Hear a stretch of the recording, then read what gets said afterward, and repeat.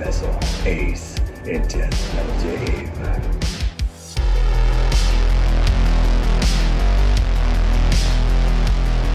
Hi, Ace. How you been? It's been a couple weeks. I haven't seen you in a little bit. I know. It's been around. Yeah, have you? Around. Well, I mean, Yeah. I've seen you at Gore Club, but I haven't seen Yeah. you on the other side of the microphone. I know. It's been a little bit. Yeah, Death Metal Dave and I did the October episode, which was fun. He's never been on the Gore Club podcast with benefits before, so that was interesting. Yeah. Yeah, he's a funny guy. He's a good guy. He's not here tonight. got a weird haircut Yeah, tonight. yeah. Sorry, Dave. You couldn't make it, so we substituted you.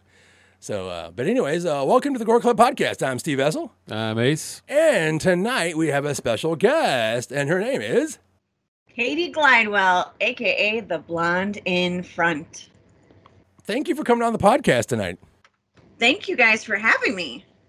So let's tell people who you are, what you do, and what you do with your spare time, if you have any. You don't have to do the last part. This is not the dating game. Yeah. Well, I like long walks on the beach and, eating soup and talking and not talking. No, I am a vlogger and film critic based in Chicago. I also go to film festivals and genre conventions. And basically, I try everything and tell everybody about it. I review films. I go to events.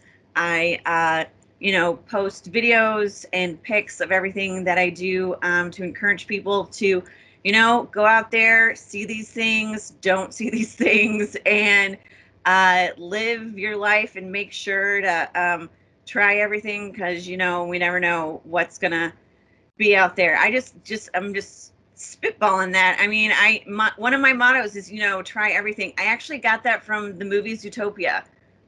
Sad. I don't know if that's sad or not, but I was watching that with a bunch of kids and it's like, try everything. I'm like, that's it. That's what I'm going to do. And I've been doing it. So yeah. You can find me on all the interweb, social media sites, Instagram, Facebook, YouTube. I am not a Twitter person. I've never been a twat. So, yeah. Thanks. Thanks, guys. You good? But yeah, you can find all my stuff on The Blonde in Front, and that's an E at the end. And I do have blonde hair. Yeah, that's how I spelled it to Corey when we were putting in your emails, like blonde with an E. He's not a savage. She's not a savage. Let's not be savage here. But yeah, what I like about what you do is you're like, go to the motherfucking theater. Like, come to the movie theater. Let's save this. Stop. I mean, yeah, sitting at home is great. It's fun. Yeah. You sit in. I don't think you're not immersed in the film. Even if you've got like 10 people with you, you don't get to go pause the movie and go to the restroom. Like, we're talking about horror movies especially. Like, people, that wasn't scary. It was like, man, you just took 5 bathroom breaks and you're high. Which is cool anyways, but you can do that in theater. But I'm just saying. And then you're staring at your phone the whole time. Yeah, and you're staring at your phone the whole time. It's just like, that's not, go to the movie theater. I love the theater. Yes. I am not a religious person, but the theater is my church. This is my sanctuary. This is where you get completely immersed. And it's that experience with fellow people there that, I mean, the jump scare, like sometimes I remember seeing The Conjuring for the first time. I don't know if I would have thought it was as scary as it was if it had not been because of that crowd. Like, they actually made some of the jumps that I'm like, I knew this was coming. Why did I jump? Why did I do that? And it was because of the audience. And that's one of those immersive experience. It's just something.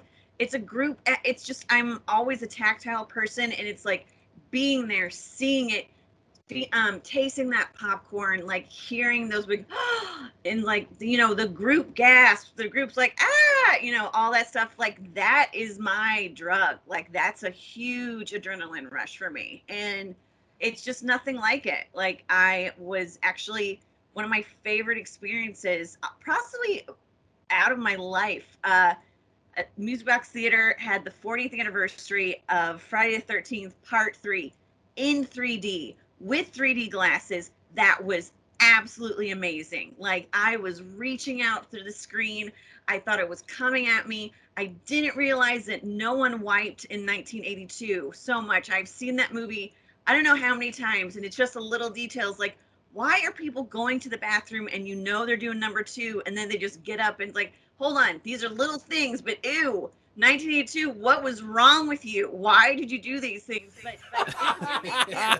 Toilet paper. Well, honestly, watch the film and you will make, like, really watch it and you're going to be amazed. Like, how many times people are taking a crap and just do not wipe their butt at all. Like, it's just gross.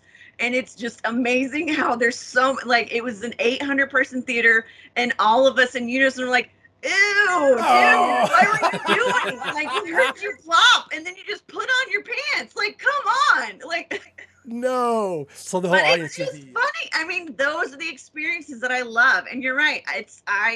My number one thing is always to go to a theater.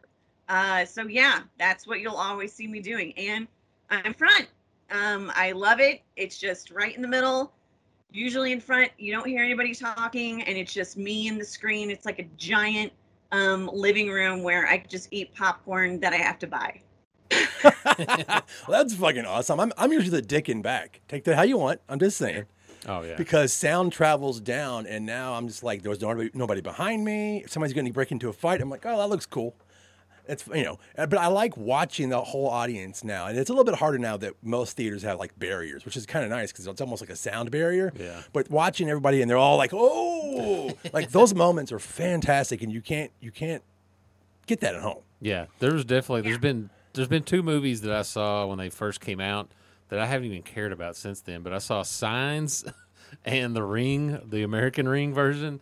I saw both of those in the theater, and I haven't even watched them since then. I watched them once a piece, and they just weren't as good because when I was in the theater, when the girl crawls out of the TV in The Ring, like the entire theater was like, "Oh my god!" Yeah. Like, and then the same thing in Signs when like the kid's up against the wall.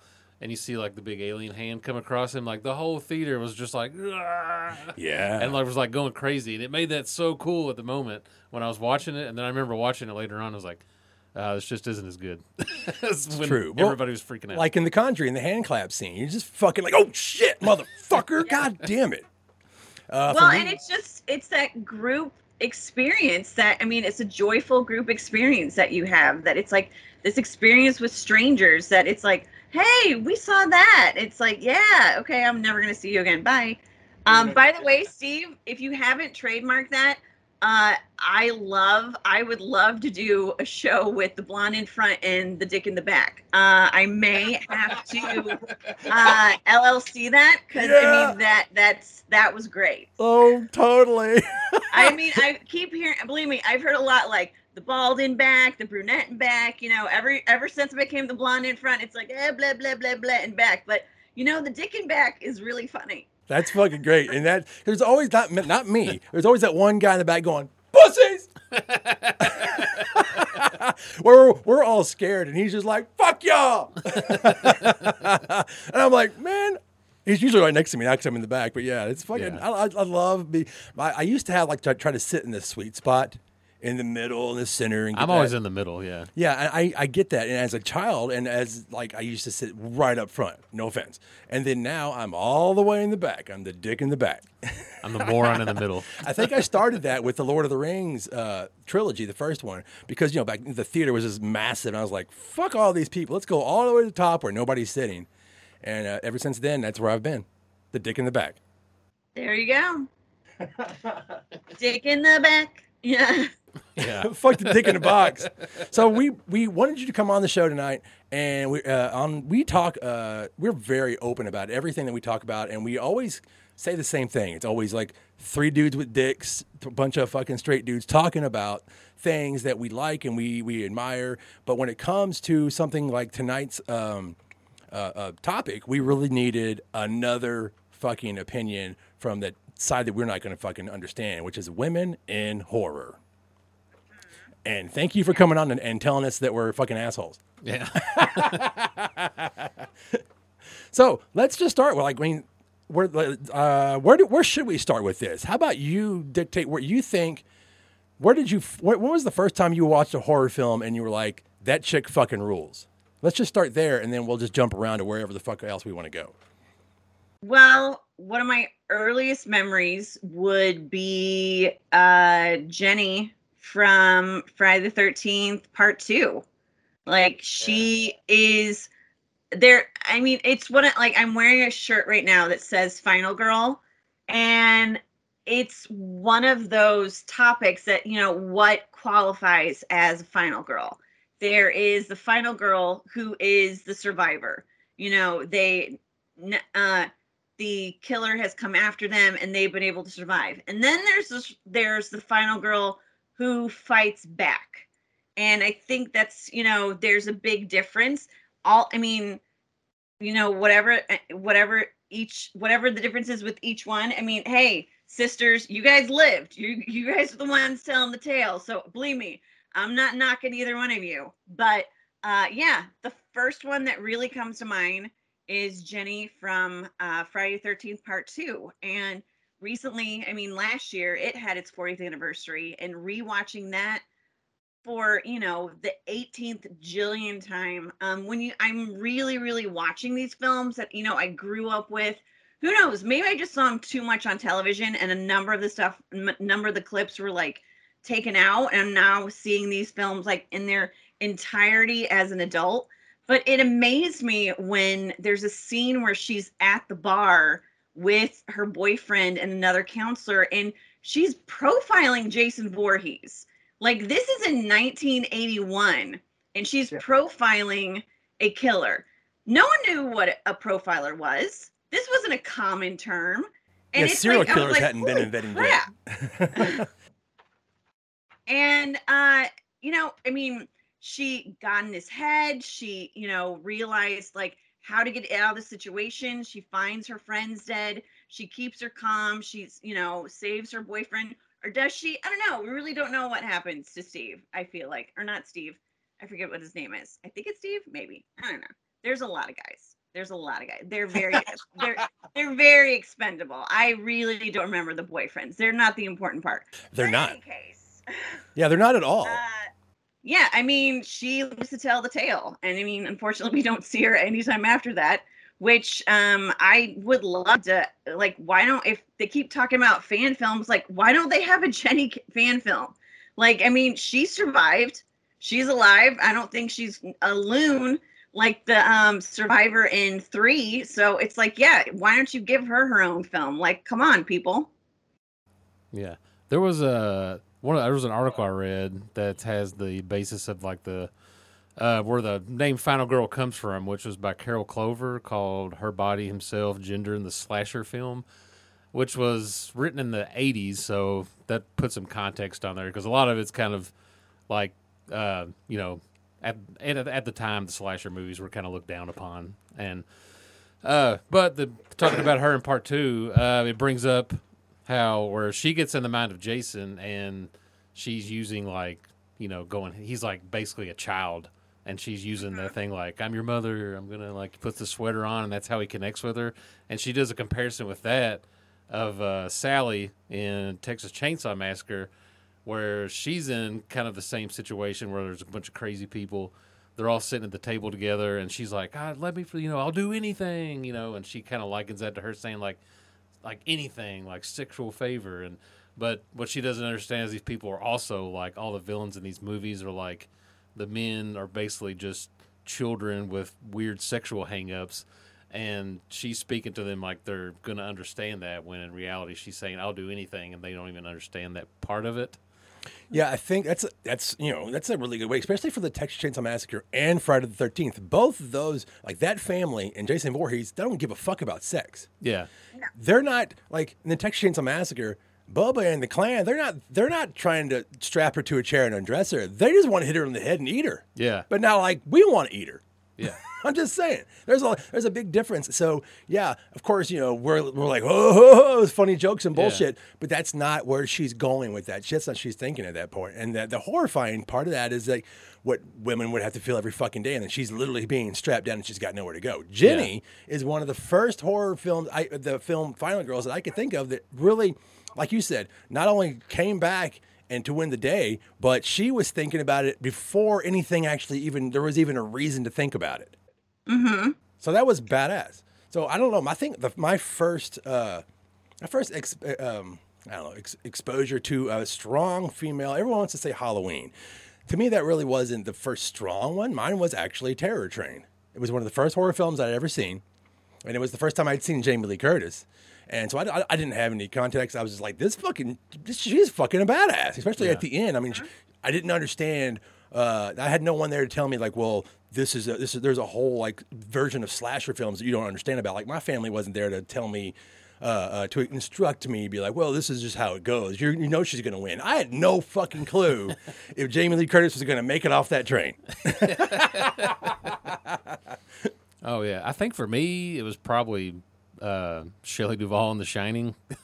I got that movie when I was like a freshman in high school and just watched it over and over and over again, and just seeing her beat Jack Torrance over the head coming up the stairs and him falling down and locking him in the in the freezer. It's like, I probably couldn't have done that. Yeah. It's crazy. And her character is so important because she's not like the one that just stands up and has to and just takes over, because she has to take over because she's thinking about her son. Like when she's walking back up those stairs, in my mind, even as a child, I was thinking she's thinking about her fucking son. Yeah. She doesn't give a shit about her. She's like, if I can't stop this fucking psychopath, my child's fucked. Yeah. So that extra layer of terror, maybe it was because I had my sister and my family in the room when I'm watching that movie.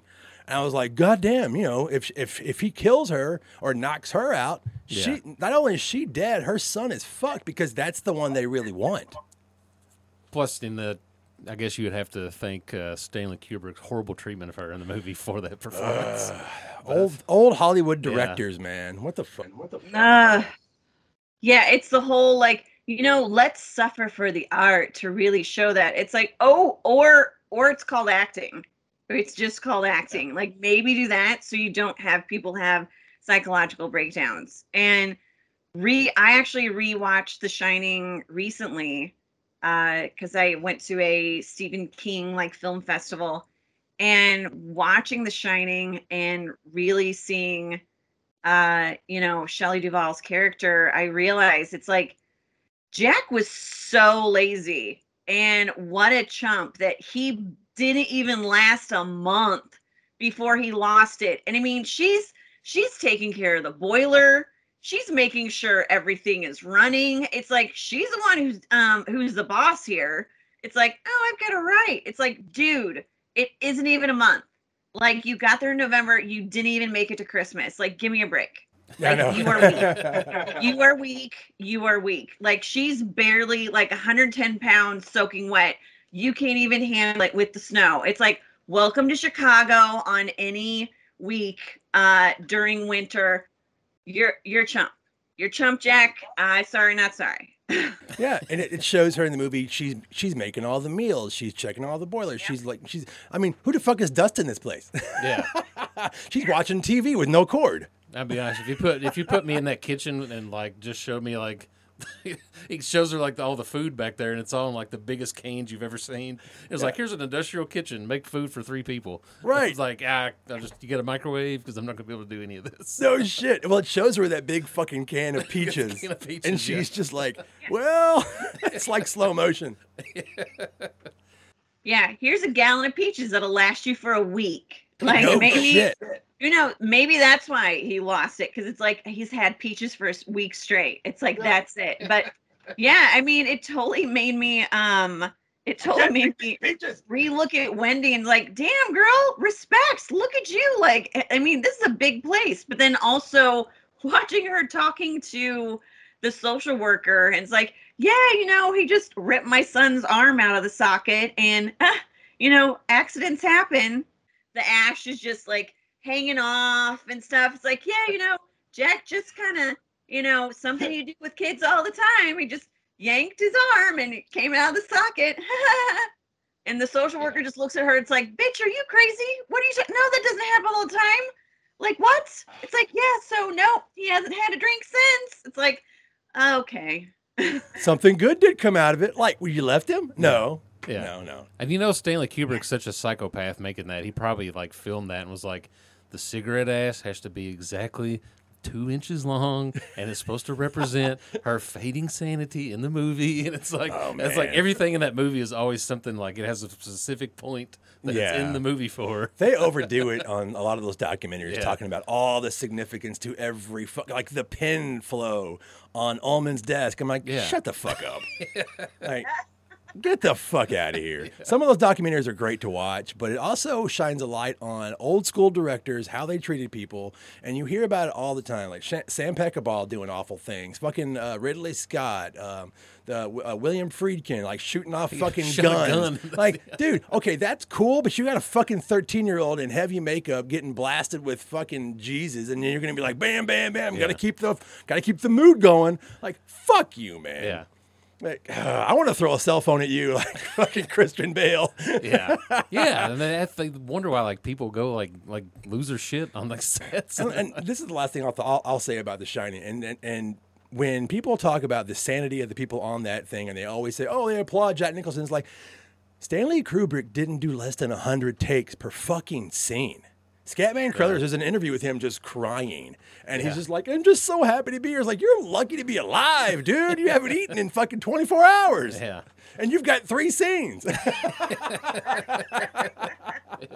But I love that film. I did find a great article from Alyssa Miller that I wanted to quote. And it's fantastic. It's I'm only going to read the first paragraph, but she wrote an article, and it's called, what the fuck is it called? I can't remember what it's called actually right now, but it's called, it goes like this. Horror has never been shy about discussing sexuality, body, and gender, and women happen to love that a lot.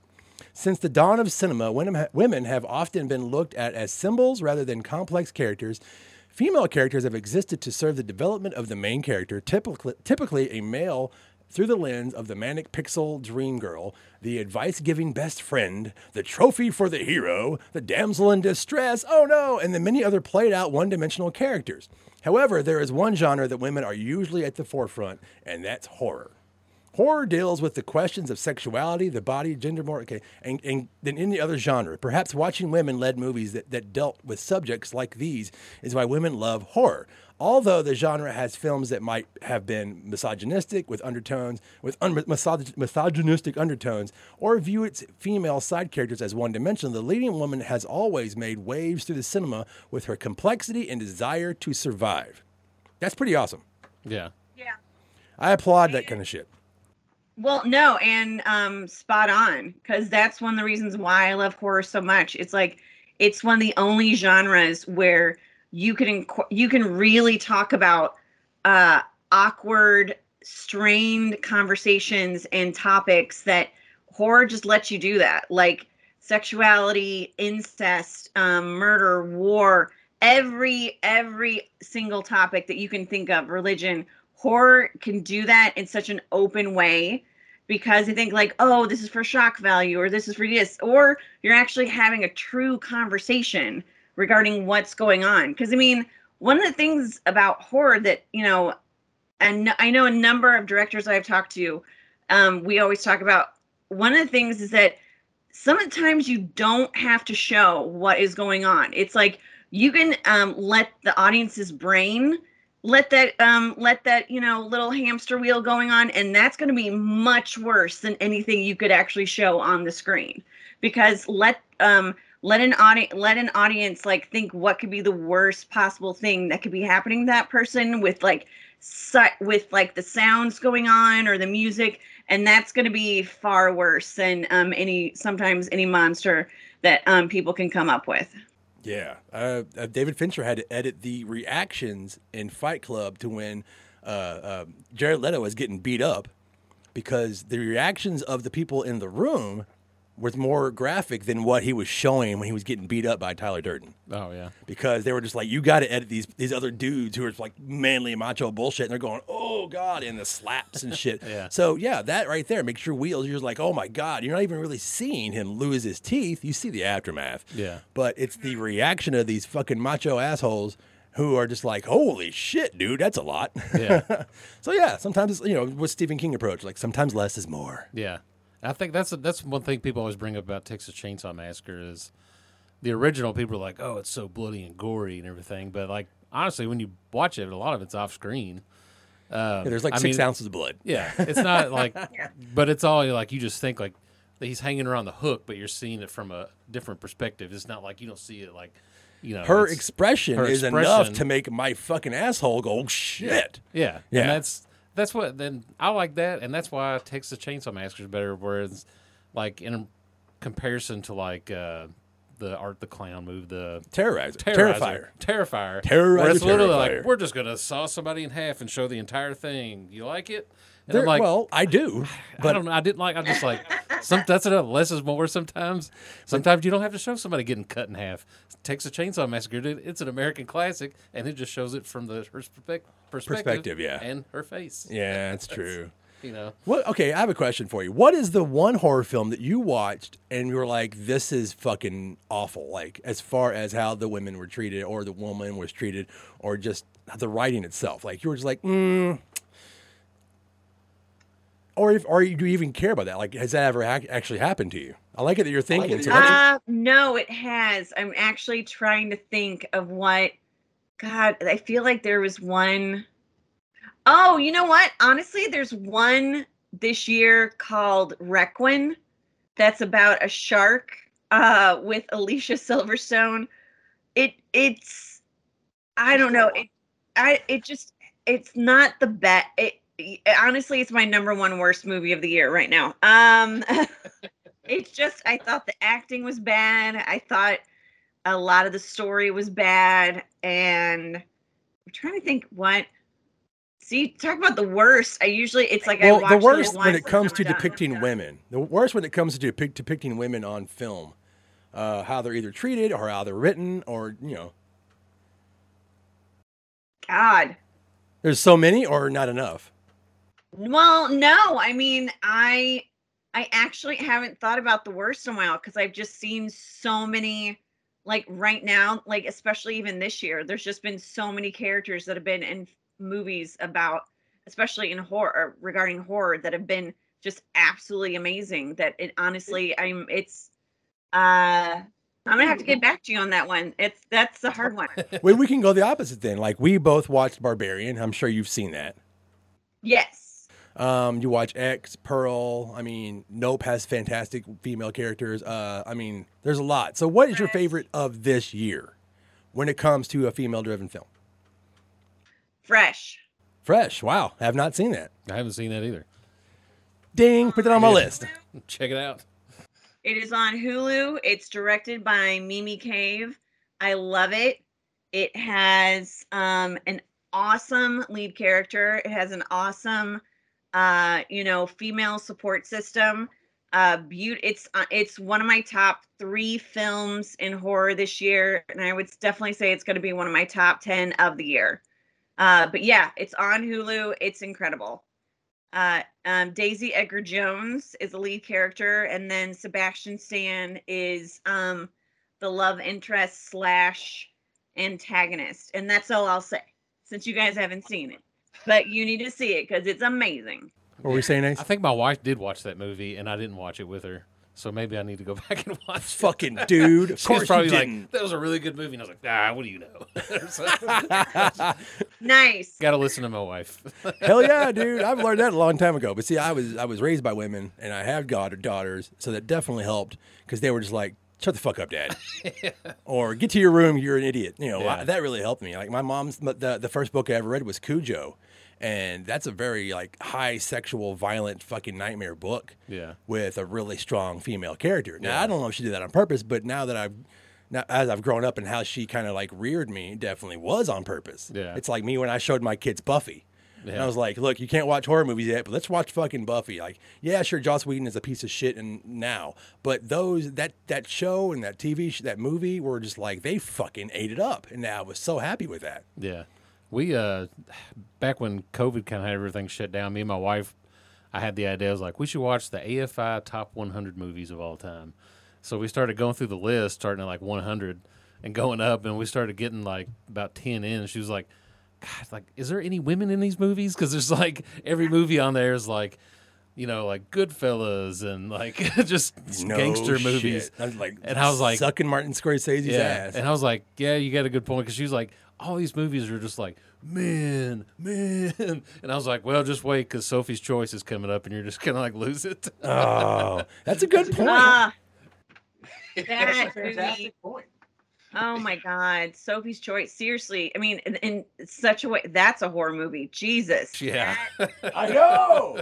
Oh You my sit down god. and watch that and really watch. I mean, I remember watching that when I was probably far too young, and then watching it later when I get older and just seeing Meryl Streep's performance. It's like, woman, I mean, you earn that Oscar. That is what an Oscar performance is. And it's what I love how all these people, when, I mean, horror gets a bad name. There's so many women who have given outstanding performances in the past, and even in the past 5 years that definitely deserved nominations, and if not the award. But I know there's also some this year that it's like, oh, that's an Oscar-worthy performance. Like, look, I love Smile. I mean, love is a strong word. I like Smile a lot. I think it's great. I think Sosie Bacon did a great job. I do not think that is an Oscar-worthy performance. I think it's a great performance. But anyone who says it's an Oscar-worthy performance, it's like, that's great. Why don't you tell me the last 5 Best Actress or Best Supporting Actress Oscar winners, or even 3 of the nominees, and then I'll listen to you. But if you can't tell me that, it's like, look, you guys, good performances are great. Oscar worthy is we don't need to make that Dancing with the Stars. Like, let's simmer down now. Let's simmer down now with that. It's Oscar worthy is supposed to be what it is. The height, the best of the best. Don't Dancing with the Stars with it, all right? I don't want to hear that. Yeah, I can't even think of the last time a horror movie was actually given like a nomination for female actor. I mean, we're not talking about fucking Silence of the Lambs, because that was a thriller to make it, palatable. Daniel, at least for female, Daniel, in Get Out. I'm sorry, I don't. Yeah, you're right. He was nominated for Best Actor. Right. Yeah. But that, to me, is the last. I mean, I think Toni Collette should have been nominated for Hereditary, whatever people say. I don't care. Yeah. She was amazing in that. I mean, I think Florence Pugh should have been nominated for Midsummer. Like, again, she was absolutely amazing. But it's just one of those things. Like, if you guys have Shudder and you haven't seen Rebecca Hall in Resurrection, that is my number 1 performance of the year. The physicality, the emotional draining it's just a full, like, every ounce of her in that performance is just like, I don't care what anybody else does. If it's like, I know she probably won't get the Oscar, but damn it, she won it for me in April. Like, that is the best performance of 2022.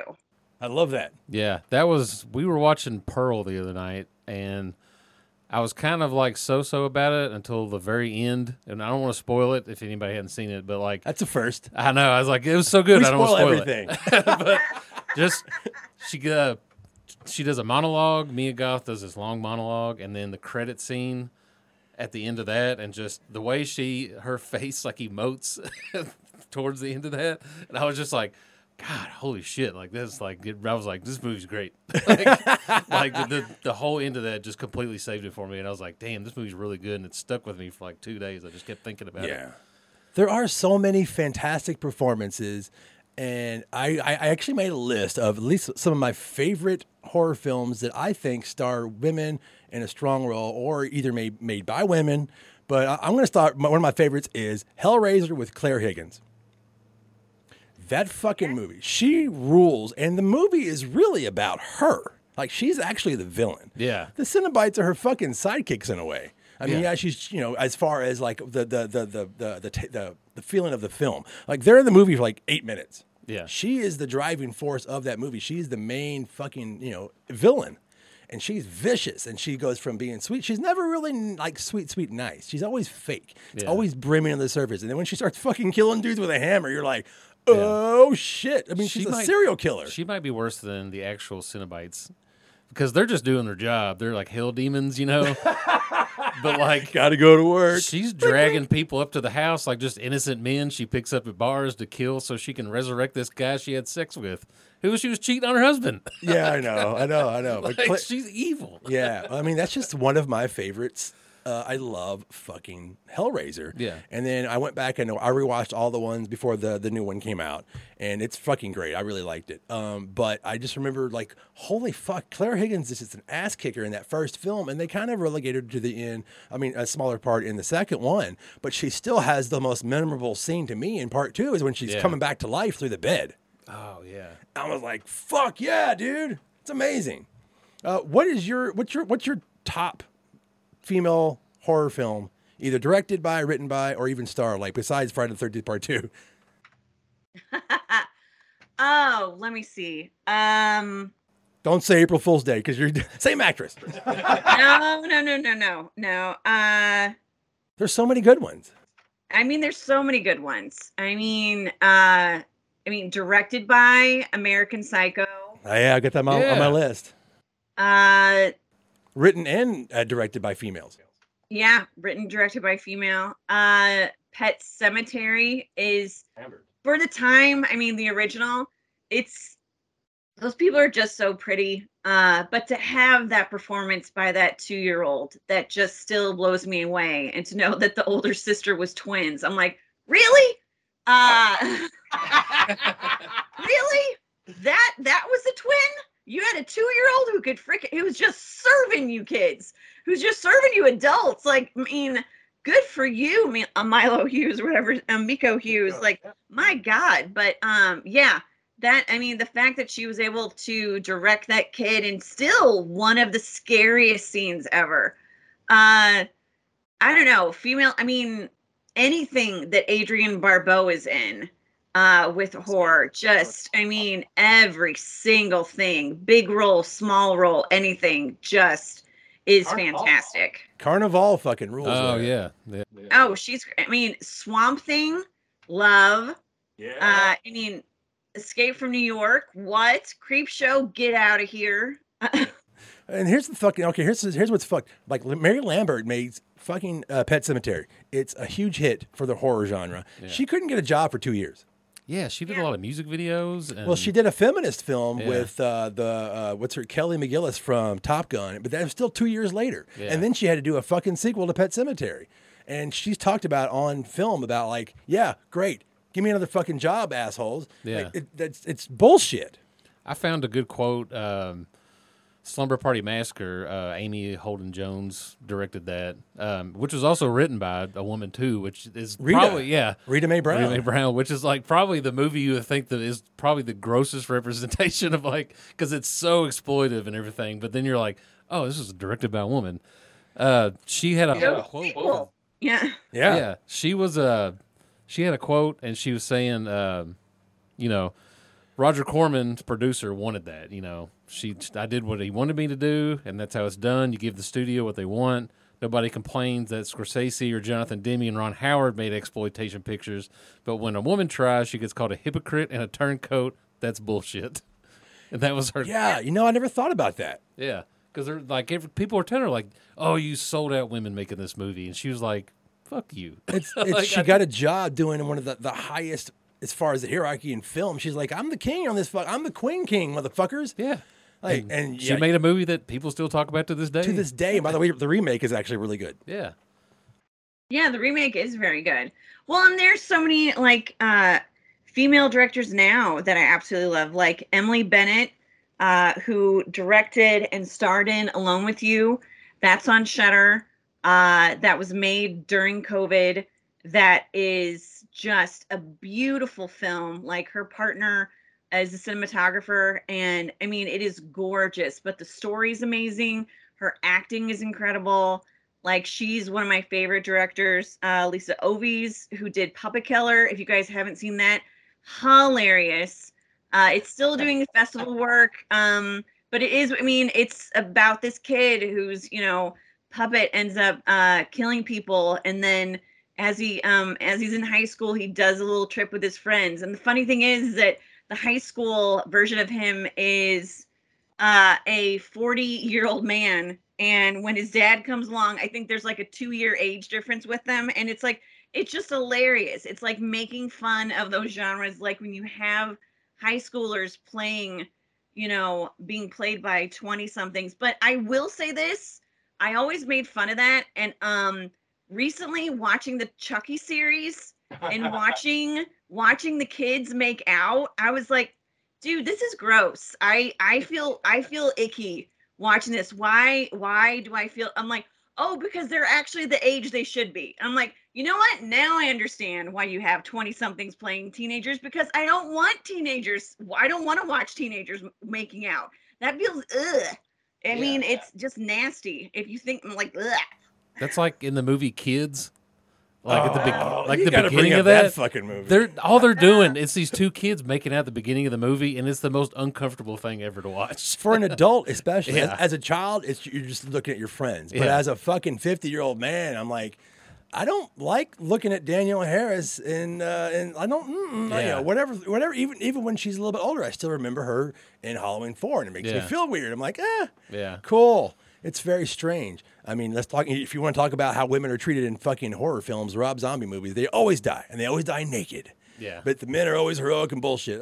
We can go on about that that fucking thing for a long time. There's so many different kind of genres, subgenres. There's the old biddy, like the psycho biddy films, which is Yeah. one of the first like female-driven horror films I remember. Was like what's the whatever happened to Baby Jane? Or, Yeah. that fucking movie. Yeah, that's insane to watch that Yeah. now.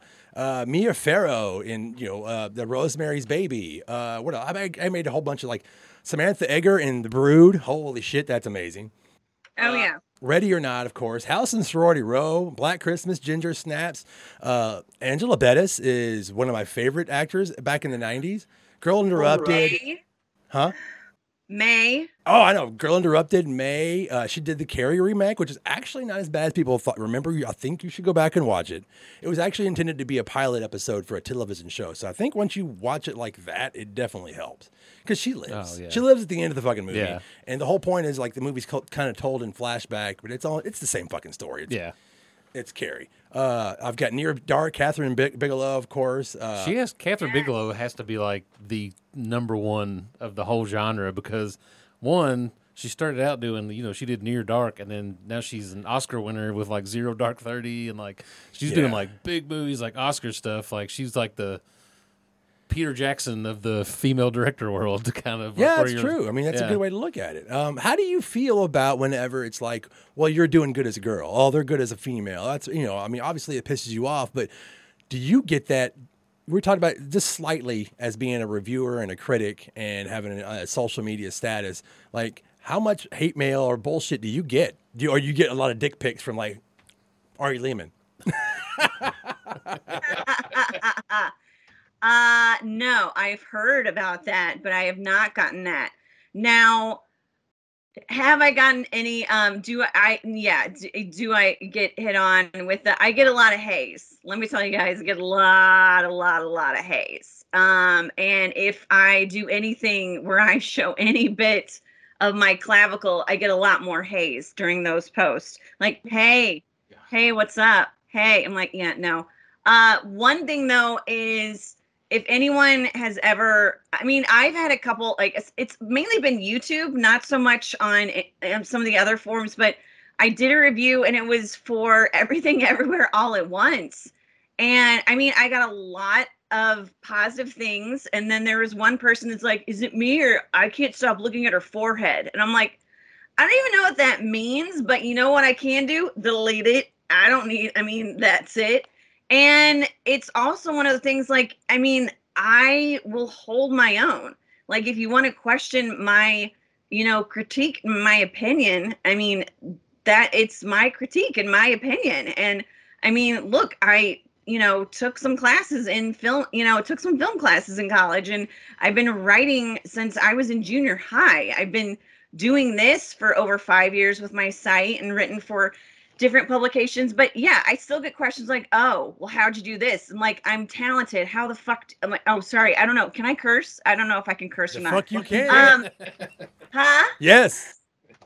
Yeah. It's like, oh, I'm talented. What the fuck can you bring? And it's just one of those things that, yeah, no, I know a lot of female critics that have just been berated for their appearance, and it's like, oh, well, you can't know that. I'm like, what does weight have to do with critiquing a film? What does my vagina have to do with critiquing a film? Nothing. I have one. I have my opinions, and growing up and knowing the life that I've lived and all that stuff. Yes, sometimes that will interject in what I've seen on screen, and sometimes a personal feeling can come about that. But I'm also going to look at it from a view. It's like from just an everyday person watching this and critique it for continuity, performances, cinematography, directing, score, everything. I look at everything when I watch any film, and horror's always been one of my favorite genres. And honestly, it is one of those genres where I've actually been accepted more than any other. Like, I remember even 20 years ago when I was younger, talking to some guys who just completely came down to me. It's like, what do you know? Why would you know this? I'm like, why wouldn't I? It's like, all right, let's bet $1,000. I'm like, okay. It's like, you don't have $1,000. I'm like, I don't need it because I know I'm right. That's not why you bet. It's like, and that's been something, and I have friends who have seen that happen to me and whatnot, but it's like, yeah, fine. You wanna try me? All right, let's bring it. Yeah, that's a situation you'd like to see somebody turn the tables and be like, Roger Ebert, you're not hot enough to be a movie critic in this. No shit. like really? Like he's the most, like nobody was going up to Roger Ebert, when he was starting out, like, you're not hot enough to do this, Roger Ebert. No shit. And he did. He worked in exploitation films and then turned his back on it anyway. So fuck that guy. He was basically a bridge troll, and rest in peace. Sorry. No. I mean, it sucks his jaw fell off and he's dead. But like, for him to go from writing exploitation films to being like, Gremlins just sucks. Yeah. It's like, shut the fuck up, dude. Yeah. So there are so many different kinds of genres we talked about. Let's talk about the slasher film. We've talked about a couple of them, but I have this one thing that I actually found, and it's actually pretty good. It's let's see. It's about going to pieces. I don't know if you've seen that. The rise and fall of the slasher film. The author, Adam Rockoff, states, the slasher film typically involves a killer who stalks and graphically murders a series of victims in a typically random, unprovoked fashion. The victims are usually teenagers or young adults who are separated from mainstream civilization and unable to easily access help, so they're at target. These films typically begin with the murder of a young woman and end with one female survivor who manages to subdue the killer, only to discover that the problem has not been completely solved. That's the slasher movies. Like, yeah. I mean, that's really in-depth way to look at it. But he barely mentions the whole basis of what makes most modern slasher films. There's not a modern slasher film. There's slasher films. Important, and that's the final girl. I mean, you're wearing the shirt. We all love that. Like, I love the fucking movie Final Girls. Let's talk about where did that go? How did it come from? People were like, oh, it's about sexualized. You get killed if you die. Or you get killed if you have sex. Yeah. And then now we're actually writing women being stronger and stronger and stronger. Watching that happen, it wasn't just the Jamie Lee Curtis people. It was like by the time you get to 1987, when slasher movies sucked, the Final Girl was still the main tempo of the whole idea. Yeah. There was in that same article about the woman coined the term Final Girl, Carol Clover. She brings up another side of that where she said the final girl, on the other hand, is masculinized and desexualized, and this allows her to survive, often only with the help of a stronger man in the older movies. So she turns it around the other way, where men are writing it as if, well, there's no way somebody that you're sexually attracted to could be the savior of this whole story. It has to take all that away from him, make him more manly, and they're not going to have sex, and they're going to save the day, because there's no way somebody that could ever have sex could also save the day. Yeah. She wrote a book called Men, Women, and Chainsaws. Is that the one you're talking about? Yeah, same one. Okay, yeah. That's a great book, actually. Have you read that book? I have not read that book, but I need to. Because I always love the fact that it's like, the final girl can't have sex because a sin can't kill a sin. It's like you already have someone killing people, so someone can't be, having premarital sex, because that would be a sin. So you need to have, that vessel version that comes along, obviously it can't be there can't be too much water. They can't be taking showers. They can't be doing this. It's like, no, we cannot see, just barely a frame, maybe a little bit of a curve, but not too much, because we have to have, this, you have the vessel virgin, or you have that kind of mother complex that I've noticed, like with Alien and Sarah Connor in the Terminator and whatnot. It's like you have to have the girl that's like, especially in Terminator 2, because then she's the power, and well, forget me, and God, Linda Hamilton's arms in Terminator 2. It's like, my God, take that, Schwarzenegger. She's more buff than you are. Dude, she looked amazing in that film. Cocking that fucking shotgun with one hand. I just loved it. I love that. Oh yeah. Yeah, Linda Hamilton is she was my go-to back then. I got to meet her at a horror hound, and the girl I was dating at the time was making out with her by the pool. And I was like, I win, I win, because technically I'm going to kiss you later. It's great though. When you met horror stars in person, who was your favorite when it comes to females? When it comes to females, I loved Cheryl Lee. Yeah. From Twin Peaks. What am I saying? Am I saying that right? Yeah, you're Cheryl right. Lee from Twin Peaks. Yeah, from Twin Peaks. Thinking? I loved Jennifer Rubin. Like, she's just fun. She's just great. Jenna Elfman was amazing. Well, here's the thing. Jenna Elfman? That's awesome. You awesome. guys don't know this. I can take one hell of a selfie. So when I'm taking my selfies, I do know. Yeah, you do know. You've seen my selfies. I'm a master. I've been in one. When I take my selfies, and then some of the stars see that, because it's like, I do not trust people. We know this. You have to check out some dough to take these pictures and whatnot. I don't want to trust people with my phone. I want to see what I look like. I want to make sure I look good. And the other thing is, I want to make sure that other person looks good. And when I take those pictures, I've had that. It's like I can end up, taking a picture, and they're like, wait, oh my God, that's amazing. And I'm like, oh, you want me to take another one? I'm like, sure, I can take another one. And it's like, take another one. Like, this is the best picture I've ever taken. I'm like, let's do another one. I'm like, thanks. I just took 3 pictures. You're welcome. No shit. Glamour shot. Use that on your headshot next time. It's like, you got to know your angles. You got to know your person. You just got to be able to talk. We all know when you're there and these people have a line, and sometimes they talk, and that's great. And that's amazing, because that's what you want, but not when you're in the back of the line. That's not necessarily what you want. It's like, I'm great. I'm so happy you've got that 10 minutes with that person. The thing is, there's 50 people in line in front of me. So that means I'm going to be here all day, and my back's going to kill me. It's like, yeah. But, it's honestly, every woman that I've ever met at any convention has honestly been freaking amazing. Kathleen Turner, outstanding. What a woman.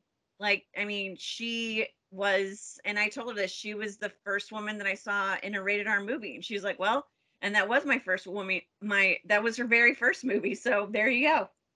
Which one was that? Body Heat. Oh, yeah. Ooh, steamy. Yeah. You didn't bring up Serial Mom? Come on now. That was she was amazing in Serial Mom. It's like, come on. Who else can say Pussy Willow the way she can say it? Like, pussy, pussy Willow, pussy, pussy, pussy.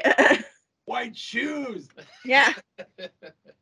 She was fantastic. But yeah, and being in a film myself, and I can't really say if I'm the final girl or not, because that would kind of spoil it, but maybe I have a little bit of something in common with some of these ladies. So there you go. But Dee Wallace is a queen. She is a class act. She is absolutely amazing.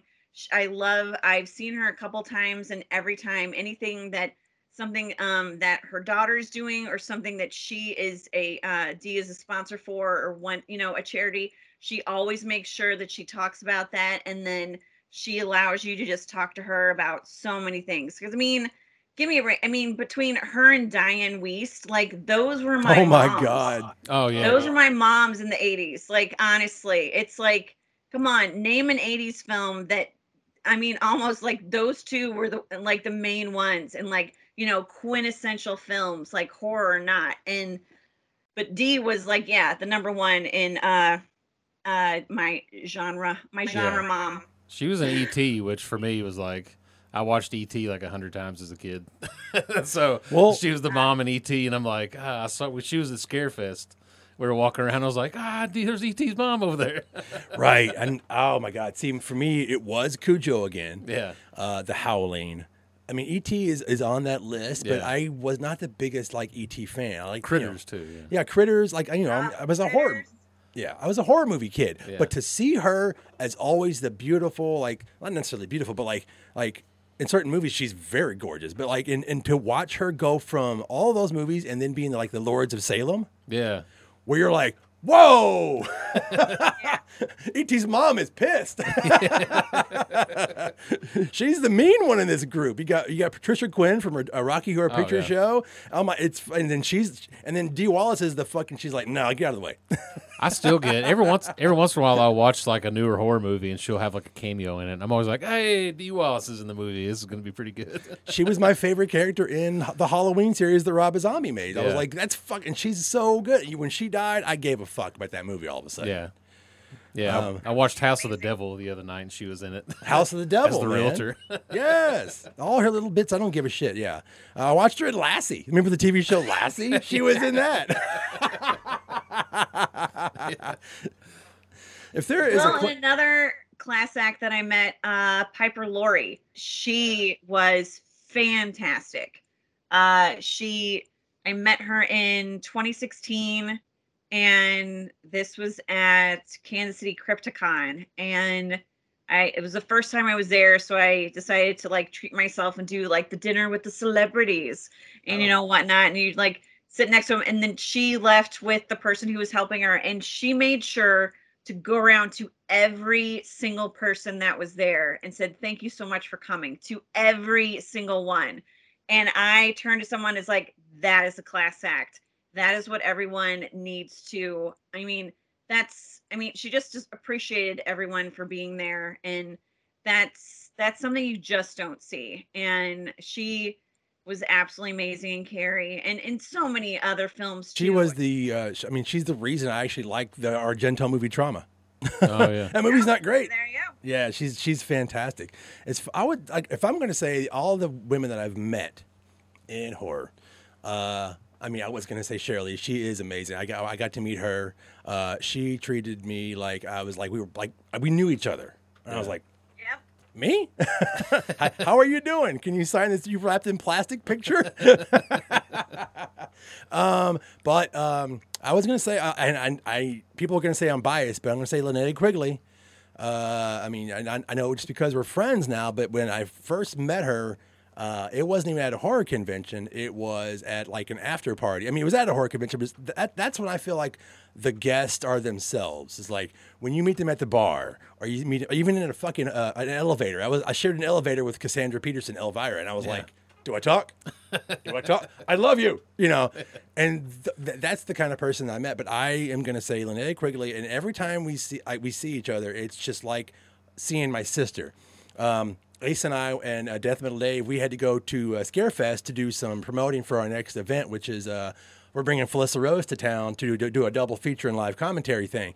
So we were going there to hang out with her for a little bit, but we had to stop by Linnea's table, and she didn't know we were coming. And as soon as she looked up, it was just like she'd seen like her brother. And she was just like, "Oh my God, I love you guys." It's like that shit warms my heart. If you could think, all that weird like young perverted crap that you think about when you see as far a man or a woman, when you see somebody that you're like you got it heavy for as a child, and you see them as an older person, it's just gone. It's like, wow, this is like it's literally like seeing a family member, and that will never go away we see each other, and she even when she had no idea and didn't give a fuck, and she's being swamped by people, she was still nice enough to be like, okay, I have to talk to this next person. But she made everybody feel special, and it didn't seem like she had her eyebrows stapled up to give everybody a smile. Like it was genuine. You know what I mean? Yeah. And that's the kind of person that I love to see behind the scenes, and they're a real person. Yeah. Who's yours? I was going to say Linnea too, but also You can take it. Whenever Linnea was great. Whenever Joe Bob came here, Darcy was with him, Darcy. and she was just pleasant. She's very nice. She was really great. She to talk snaps to. out of character, and she's Yeah. no longer Darcy. And she's just like, "What's up, man? I'm on my phone. Hang on." And she's like a phone, Oh, yeah. on her phone constantly. But she'll sit there and like, "Yeah, that sounds fucking crazy, man." It's like that is awesome. Yeah, she was great, and she talked to every single person that came through there, and was Yeah. like, "Hey, how you doing?" They asked me a million questions, like they're just both of them. Yeah, she was great. Yeah, if you can do that from behind the table, and then you're also like almost the same person from on the other side. That's the kind of shit I remember. I think that's Yeah. what fans remember. That I just love that. Yeah. So let's just end this up real quick, and we'll talk about what do you want to talk about, Katie? Give us where you want to end this with. Well, let's talk about like all the amazing things that women have done in horror for 2022. Like you've got Mia Goth, who has not only just killed it with X, but now with Pearl, where she also co-wrote this with Ty West. I mean, as you guys were talking about the performances, like she is just on fire. And I'm really looking forward to seeing like what she's going to be doing next with Maxine. And I'm excited by it. yeah, very much so. And then Steve, I know you had been talking about Angela Bettis, and one of my favorite performances that she's done recently is in 12-Hour Shift that was directed by Brea Grant, who, I mean, she's an unstoppable force in genre right now. Like actress, director, producer, writer, there's nothing she cannot do. Like she's just absolutely incredible. Chloe Okuno, who did Watcher, one of my favorite films, I just think is just gorgeous. That's also on Shudder with Micah Monroe, who has a performance. It's absolutely amazing. I mean, there's just so many things just in 2022 alone. Like I think just the first half, and I was like, hot damn, thank you for finally like putting out these things, and like yes, like this, they aren't the victims, there aren't just the run and all that stuff. I mean, it's intelligence, it's working together. It's not, I want to, you did ask me earlier, like what's a movie that I thought made women look badly. I like the film, but something that annoyed me that I think is just just really needs to go away. Last Night in Soho, where they're when Thomasin McKenzie is at her school, and then the girls are kind of like bullies to her. I'm like, are we still doing this? Is this still a thing that you have these women who are like treating other women like this? Like, I mean, I don't know. I really hope that's not the case. That this is still good, but I just feel like it's like I don't want to see that. I don't want to see women like working against each other to try to put it down. Like, I feel like that's been done. It's, something that's horrible that I don't want to see. It's like we can all win together. And I feel like film is a representation and you need to have that. But Mimi Cave, back to the best things in 2022. Again, Mimi Cave that I talked about with Fresh. You guys have to see that. You have to see it. It's really, really good. Like, it's on our list. Honestly, beautiful film. And yeah, there's just so much on Shudder right now. Alone with You, The Stylist. I know a lot of people that were involved with that in Kansas City. Jill Gabar-Gazazian. I probably butchered her name. I apologize. That's written, directed by her, and so many people in Chicago that I know that worked on that. I may have had a little help with the extras in Kansas City, maybe a little bit. You might see my name in the credits. That's not why I'm saying it. But who is it? The girl who plays Claire, and I apologize. My phone is acting up and I completely blanking. Damn, having COVID in my brain. But there's just so many so many things in 2022 that I think have just been amazing. I mean, Georgina Chapman in Barbarian. Hello, what a performance. Sosie Bacon, as I said, in Smile. I mean, like, horror's killing it this year. It really, really, really is. And I want this to continue doing this. I was on a panel in July, and I was saying that I feel like there's this new subgenre that's like, just listen to the fucking woman. It's like, if you guys just listen to the woman, all of this would have been corrected in the first 5 minutes. We wouldn't be down to 89 minutes later. But if you just listen to the woman, then this would all be done. But then again, if that had happened, then we wouldn't have Alien. So, that's always that joke. If you listen to the lady with the cat, all this would have been taken care of. What were you saying? Oh, I was gonna say, did you see Bodies, Bodies, Bodies this year?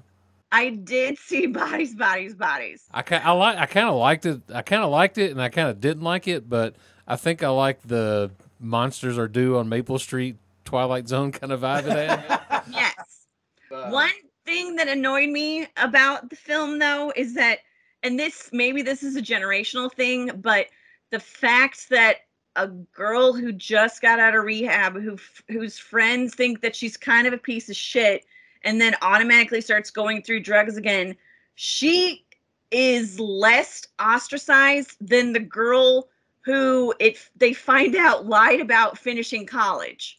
Yeah. And I'm like, I don't know, if this doesn't say 2022, I don't know what does. I'm like, I'm sorry, are you guys like really giving this girl a lot of crap because she lied about finishing college, and not so much to your friend who just got out of rehab? You guys have been like saying how horrible she is, and now she's back to doing drugs. I don't understand this generation. I'm just aging myself, but I'm confused.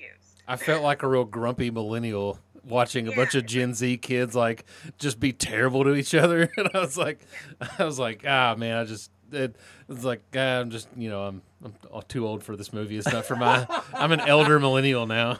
Well, speaking of generations, speaking of years, and speaking of 2022, one of the reasons I definitely wanted to make this episode happen, and I'm going to do a series of it. I'd like to do gays in horror. I like to do trans in horror. I like to do POCs in horror. And I have guests for all of those too. But it's because of the election year that's going on right now, as of today. Yeah. And I'm glad that you came on this fucking day, because it's fucking important. Like, people are trying desperately to put us back in the fucking Stone Age. And let's forget that, you can't forget, but like, we're not talking about just fascism. We're talking about just rights of women, period. And it's like the war on Christmas is like, motherfucker, nobody gives, this is not about religion. Yeah. This is about just living your life. And I just wanted to thank you for coming on. I really, really appreciate it. I hope to see you soon. I haven't seen you I guess before COVID, really. I think we were in the same convention, or maybe we crossed paths. We crossed paths at Horror Hound. Yes, thank you guys for allowing me to speak and to read, out loud during these times. Because who knows how much longer I have until I'm not allowed to read anymore. God damn, yeah. I mean, that's all we can do is be allies and shut the fuck up when we need to. Talking about Ace and I. Yeah. It's not our time to have a voice. Yeah. But I wanted to thank you for coming on. If you want to go ahead and plug whatever the hell, where can people find you? You can find me on Instagram, Facebook, YouTube, and I'm trying to get my site back up. That had a little bit of a quirk, but it's the Blonde in Front on everything. The Blonde in Front, BLONDE, but there's a D in front of it, so The Blonde in Front. Find me everywhere. My reviews, my all my posts that I do at different events, and go out there and go experience it. Go to the theater, go to these events. Make sure you feel that energy out in the crowd. But yeah, I will be on Instagram, Facebook, YouTube, and on my site. She'll be the Blonde in Front. Thank you for coming on. Also, I wanted to tell you too. I also love that We're Still Here poster in the background. I love that movie. Oh yeah. Yeah, that's one of my favorites. Well, thank you for coming on. Actually, 5 years ago, I met it came up in my memories. I met the director at Cinepocalypse in Chicago. I mean, today, 5 years ago. So it's just so crazy. Yeah. Well, thank you for coming on. Love you. Thank you guys so much for having me. Yeah, Sweet. it's great.